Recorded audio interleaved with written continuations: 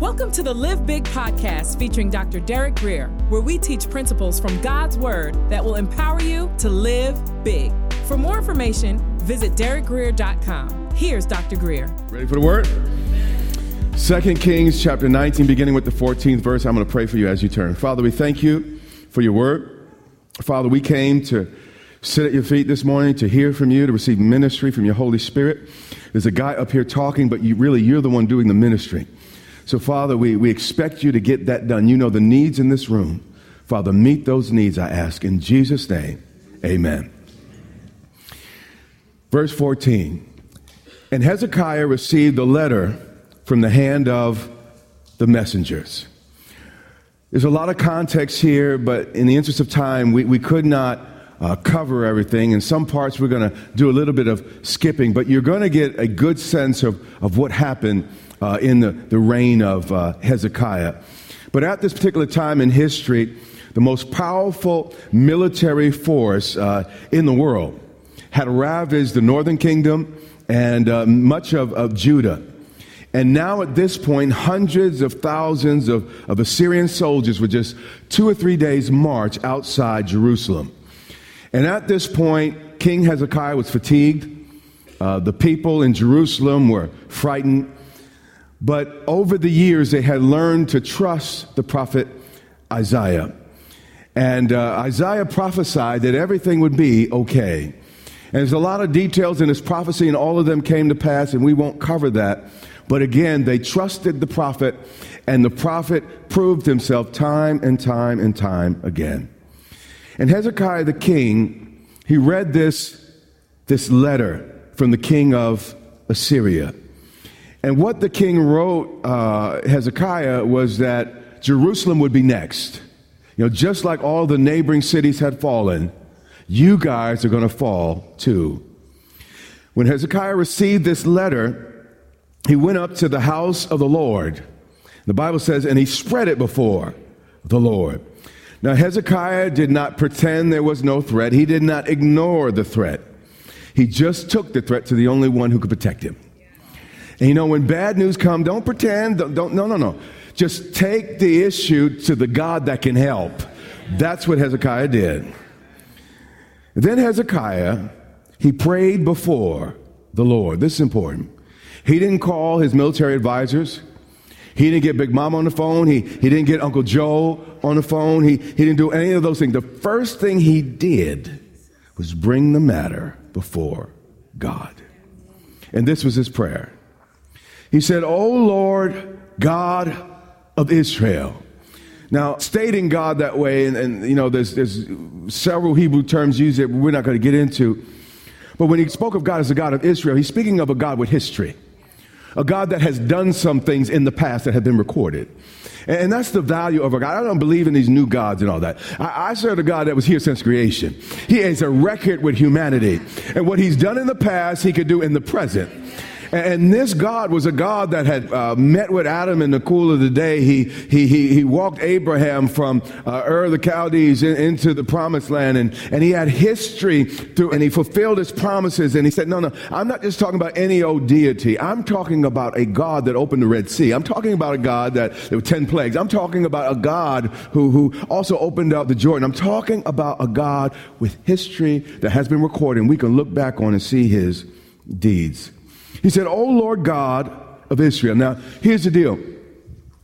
Israel was geographically caught between Egypt to the west and Assyria to the east. And they were kind of caught like a nut in a nutcracker. They were squeezed between two superpowers. So what did Hezekiah do? He appealed to the one squeezed between two cherubim. He said, "O Lord, God of Israel, the one who dwells between the cherubim, you are God." You see, Judah had trouble on every side. But as powerful as the Assyrians were, Hezekiah didn't doubt the power of his God. And sometimes you're facing some things and some enemies loom large, they look big, and God shrinks. In your mind, at least. But this is not what the king did. It says, He said, you alone. You see, the reason this prayer is recorded is because it's instructive. It can teach us some things. He said, I see them, but Lord, it's you alone that have made heaven and earth. Instead of magnifying the problem, he magnified God. And that is so very important. I've said to you before, God can never be made any larger. But the problem is he does shrink in our minds. We get a report of cancer, all of a sudden, cancer looms large and God seems small. We have a major bill to pay and we don't have enough resources and the debt looks so big and God starts looking so small. But here, as powerful as Sennacherib's armies were, creation was still subject to the Creator. And you need to understand, as big as your problem seems to be, creation is still subject to the Creator. And then he says, incline your ear, O Lord. Open your eyes and see. This almost sounds a little bit rude. You know, what are you telling God what to do? Why are you telling God to see? It's not that God couldn't see. It wasn't that God couldn't hear. The real issue is God requires us to believe before he acts. You know, John Wesley famously said this. He says, God does nothing apart from believing prayer. So it's not that God didn't see. It's not that God didn't hear. It's that he had no one on their knees believing. The thing that gets God involved in our affairs is faith.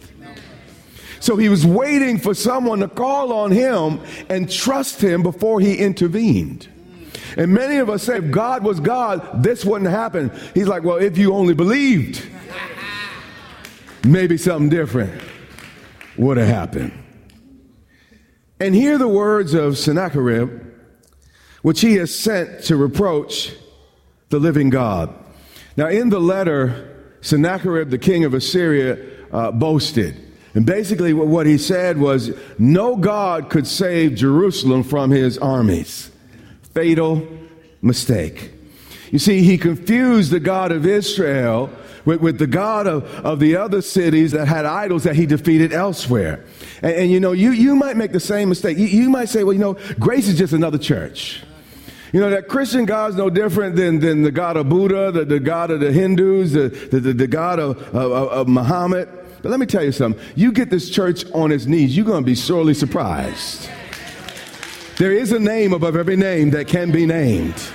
And when you start calling on that name, every knee shall bow and every tongue shall confess. You see, Sennacherib made the problem, you know, it's just, you know, all religions just all go in the same direction. No big deal, you know what, y'all gonna fall just like the other cities with their idols. But here was a God with history. Here was a God that had intervened in the lives of men and women, and a God that would act. And not just someone sat up and put him and made a statue of. Verse 19. Now therefore, O Lord our God, I pray, save us from his hand. Here's a little bit of advice. You really don't want to start trying to push around praying people. Because God may have to show up and make an example of you. And with all his bravado and all his bluster, talk about, well, no one can stop me. I am the great king. Now, you might be able to get away with the church down the street, maybe the church around the corner. But when you start doing it in this house, do you understand what I'm saying? And you push us to our knees, we will start calling on that name. And God will do for us what you didn't see elsewhere. He said that all the kingdoms of the earth, this is prayer. God showed them that you are not like Buddha. Show them that you are not Allah. I want all the kingdom. This was his prayer. This is how Jesus prayed. Our Father which art in heaven, hallowed be thy name. And he taught us to pray considering God's name. We want God's name to be hallowed and glorified and honored. This is how Hezekiah prayed. He said, Lord, do this so that your name, so that all the kings of earth may know that you are the Lord God. You all by yourself. You see, Assyria thought that Jerusalem would fall like all the rest.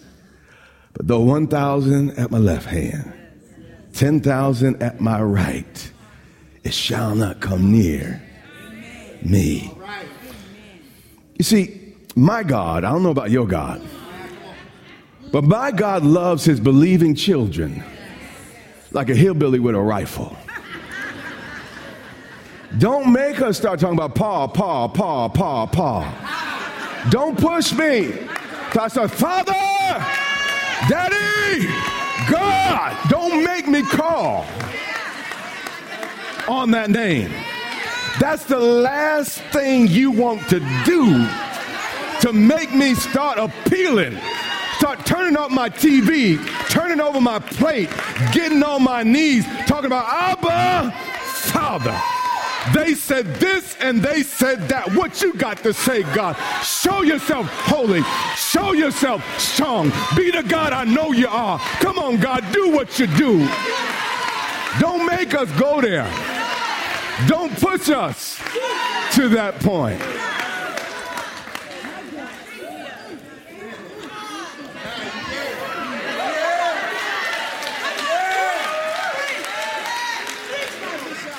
Then Isaiah, the son of Amos, sent to Hezekiah saying, thus said the Lord God of Israel, because you have prayed to me, some things aren't happening because you ain't praying. The only reason this happened is because he prayed to God. So the prophet showed them and said, because you prayed to me against Sennacherib, king of Assyria, I have heard. God does nothing apart from believing prayer. And if you don't believe it, guess what? You won't receive it. But because Hezekiah believed and prayed, the Bible records that he sent and released an angel, and it destroyed 185 well-trained, powerful soldiers. Is there anything too hard for our God? 2 Kings 20, verse 1. Here's what I wanted to get to today. We had to do some skipping. It says, in those days. What are those days? What's that refer to? When the nation was under threat, when the Assyrians were working havoc throughout the land and the nation surrounding. It said, in that moment, Hezekiah was sick. Here was the only faithful king in 100 years in Judah. All the rest were sideways and mess, including Hezekiah's father. And that's instructive because you don't have to be like your daddy. Hezekiah restored the national celebration of Passover during his reign. He reopened and expanded the temple during his reign. He opposed idol worship and smashed the sacred stones, on and on. Hezekiah instituted major reforms that only benefited the nation. But Scripture still says, in those days, Hezekiah was sick and near death. Sometimes bad things happen to good people, and sometimes at the worst possible times. But Isaiah the prophet, and you need someone to speak into your life, not just someone with some advice, but somebody that hears from God in the midst of your crisis.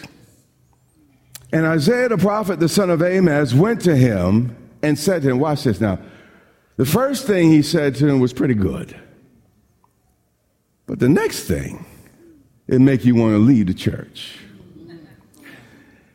And I find a lot of people today, you know, as long as I'm preaching in line with what you like, everything's okay. But the moment I mention 10,000, 20,000, 50,000, you hear what I'm saying? The moment, like I said, you got a little bit of that. But Isaiah, he spoke God's word, whether it was positive, whether it was negative. He was faithful to the message. He came to the king. It's the king. And kings had a habit of killing prophets, particularly when they said what they didn't like. He said, King, set your house in order. Hezekiah didn't have a son, so the next heir wasn't obvious. So what God was saying is Hezekiah, I need you to come up with a succession plan.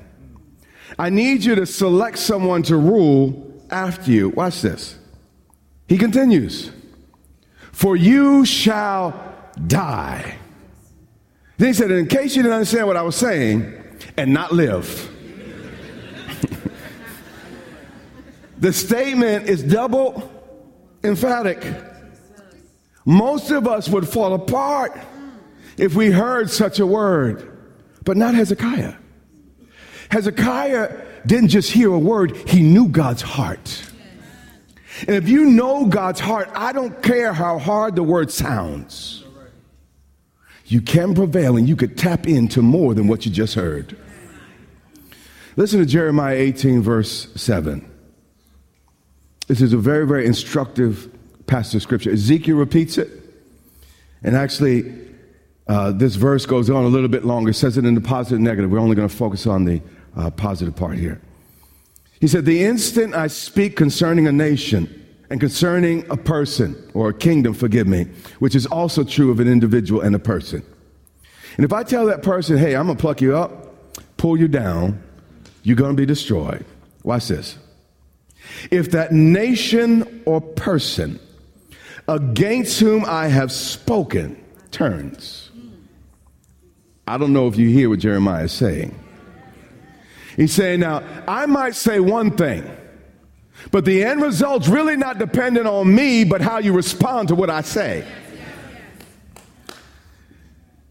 He said, if that person turns from its evil, I will relent. I will change my mind. If instead of walking away, instead of getting mad, if you turn your heart to me and say, Lord, I don't get it, but Lord, I know you love me. I know you're for me. Lord, I trust you.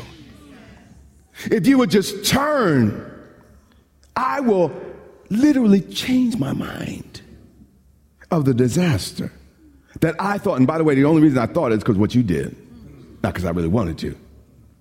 That I thought to bring upon it. You see, everything is not destiny. Some things in our lives could have turned out differently. If we would have just turned our hearts toward God, instead of blaming him, getting angry at him, and walking away, if we would have just turned from our evil ways, and we just said, Lord, I know you love it behind it. I can't figure this out, but Lord, I trust you. What did Job say? Though you slay me, yet will I trust you. If you would turn to him, God can change the very pronouncement that was uttered from his own lips. 2 Kings 20, verse 2. Watch Hezekiah's response. Then he turned his face towards the wall. He intentionally turned away from every advisor, every problem, every distraction, just as we will over the next 21 days. Why are we turning our faces to the wall? Why are we doing this? Because this world has gone plumb crazy. People are absolutely out of their minds, and we need God more than ever. It's not going to hurt you, you know what, how the stomach turns or how the world turns, so whatever. You don't need that as much as you might think. What the housewives of Atlanta, New York, or New Jersey are doing really doesn't matter in the scheme of things as much as you might think. He turned his face, missed some programs, to the wall. And he prayed. Again, the prayer is recorded because it's instructive. Let's learn. He said, remember now, O Lord, I pray. Remember how I have walked before you in truth and with a loyal heart.